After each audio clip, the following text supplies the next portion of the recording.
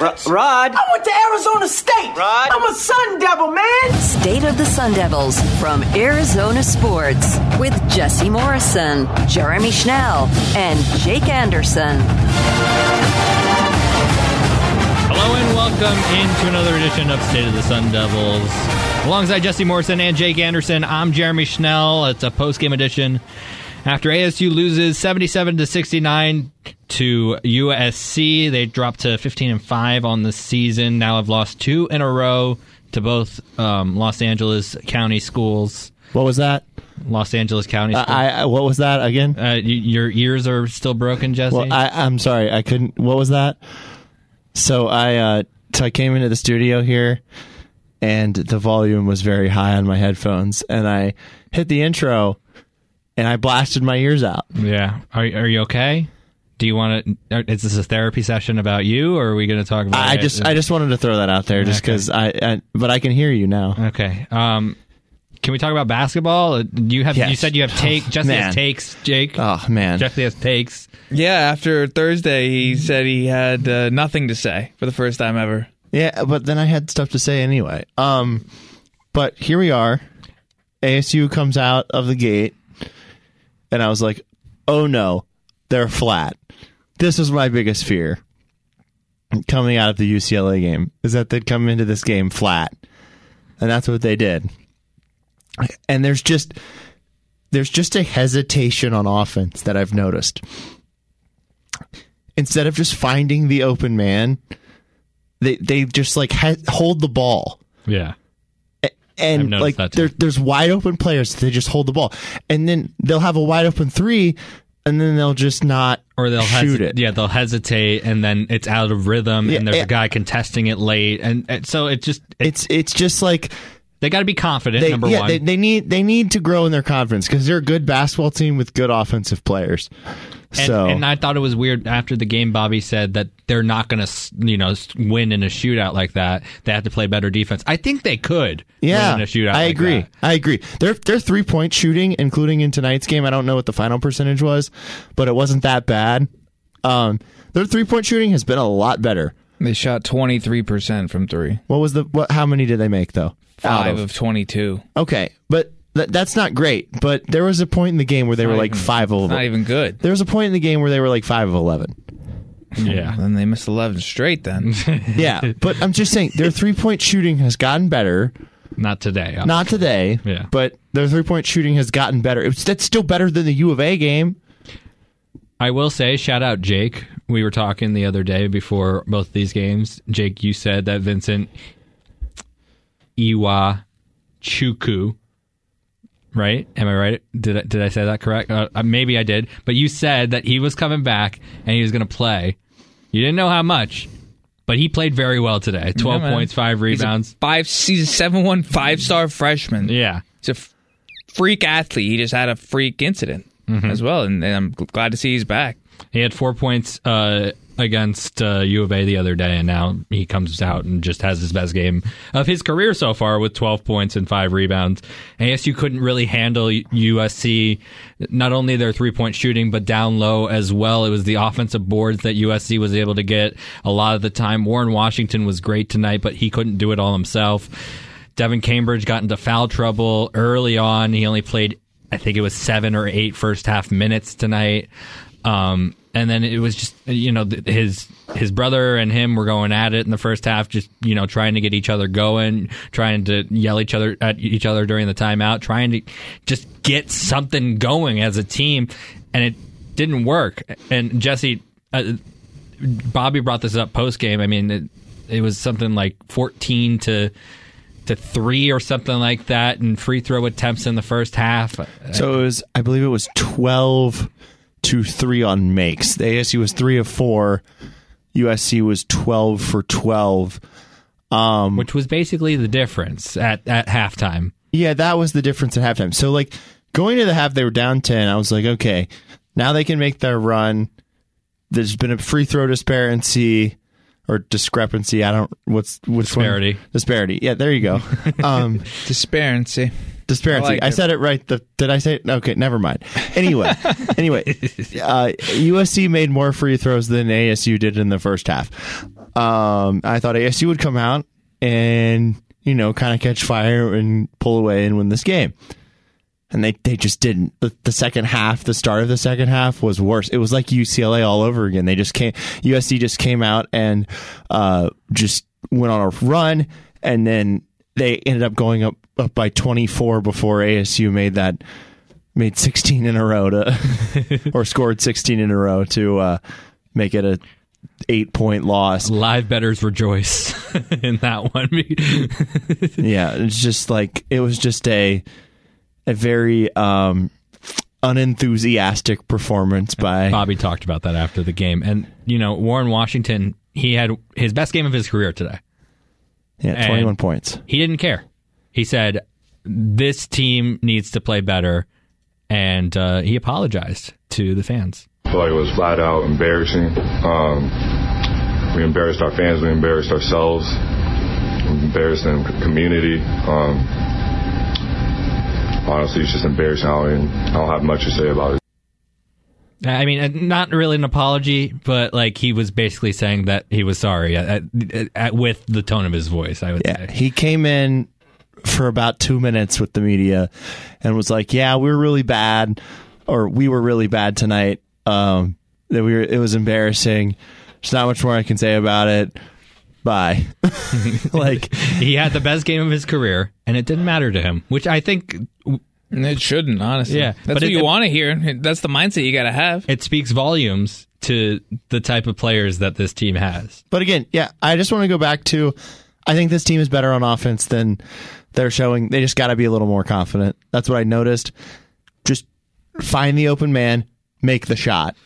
But I will say, though, I think this kind of shows kind of how the defensive performance is going to be the make or break. Like this is the second straight game you got a team shooting 50% from the field. Like you're not going to win a lot of basketball games with this offense when your opponent's shooting 50%. Like it's just too many easy looks, too many good looks, especially if you're playing talented team. Like USC may not be as good as U of A and UCLA, but USC is still, it's looking like this is the top four. The Arizonas and the LAs are looking like the top four of the Pac-12. Now, we still got to play the rest of the Pac-12 schedule, but it looks like that's the top four that's going to be battling, and ASU's kind of on that bubble of the tournament. Yeah, they're back on the bubble. And one thing I would also like to say is I would like to see Bobby change up his rotation. I want to see Enoch in there. I want to see Duke Brennan more. I want to see Duke Brennan more. I want to see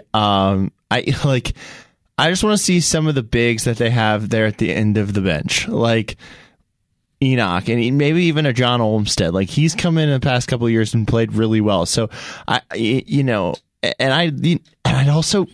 might. This team is deep, but I might want to just ride the starters or the players that come off the bench and play a lot. Like maybe a 7-8 man rotation. It's sometimes I think he does a little too much rotating because obviously DJ Horne didn't have it today. The was 0 for 5 from the field. No points. Yeah. 0. Yeah, he didn't have it today, and Bobby said after the game, and we'll talk about this more in the middle of the week when we get ready for the Washington schools, but Bobby basically said after the game that he just didn't see the usual, intensity that DJ Horne usually brings to the game, and I guess that's basically what happened there today. But Luther Muhammad didn't play well. He had 2 free throw line wide open jumpers that he missed. There was just maybe you do tighten up the rotation. Just Nunez be the only guard coming off the bench. Yeah, it wouldn't be a bad thing. And go big, basically. Yeah, go big. I really like Jemiah Neal off the bench. I really like Nunez. Duke Brennan has been good at it in spurts. He has made some mistakes in the past couple of games. Enoch played really well in a spurt against UCLA. So I'd just like to see him more. And that's kind of it. Mm-hmm. That would be kind of my rotation at this point. And then just kind of make the other guys earn their way back in, because I think right now you've just kind of got to figure out how you can get back into the win column at all costs. Yeah. a couple things. ASU didn't have results go their way today either, with UCLA losing, and then also Oregon lost to Stanford today. Oof. So ASU really needs to get a couple big wins against the Washington schools and then go from there. But they're going to have to beat at least... Those aren't big wins. I know. I'm just going to say it right here that they need to win those blow games. out both of those teams convincingly. They're not going to. They're on the road. Like, just history tells you that a road trip, that would be their third conference sweep. Washington State, not a hard place to play. One of the worst atmospheres I've ever seen. Men's, women's, both suck. Nobody's there. We don't have the history, but we have to look. I don't think ASU's ever gone 6-0 on the road to start. No way.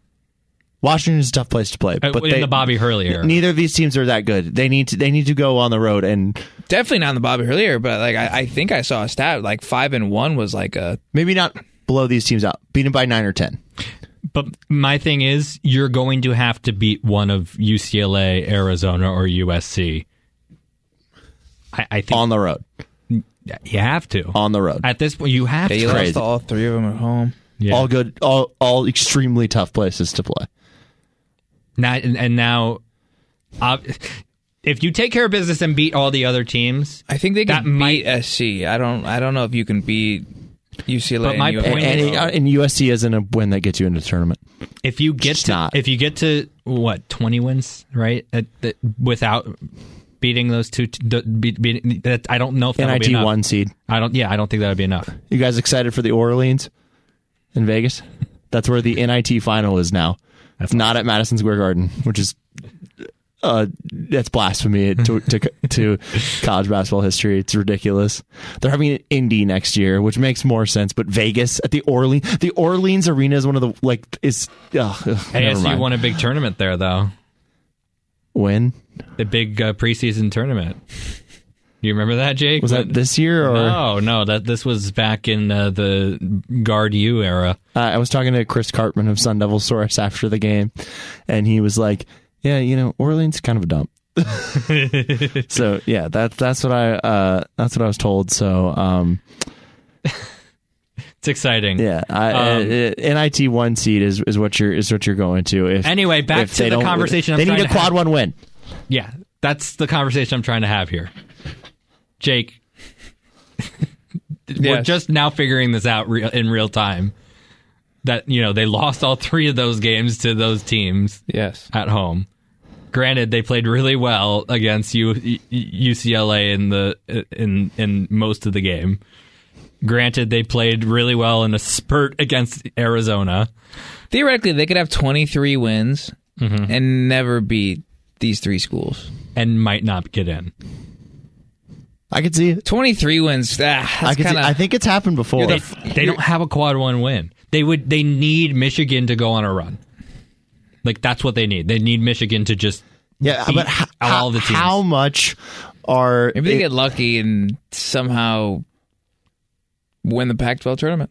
Yeah, but then they have to beat 1 or 2 of those teams. Oh, I know. How likely... Unless they get upset early. I'm sorry, but how likely is it that the committee is going to be like, oh, let's go back to November and find this win against Michigan, and that puts ASU in. It's just not going to happen. It shows what their quad 1 wins would be, Jesse. Yeah, but it's like Michigan, Jeremy. It's still what have you done lately? Mm-hmm.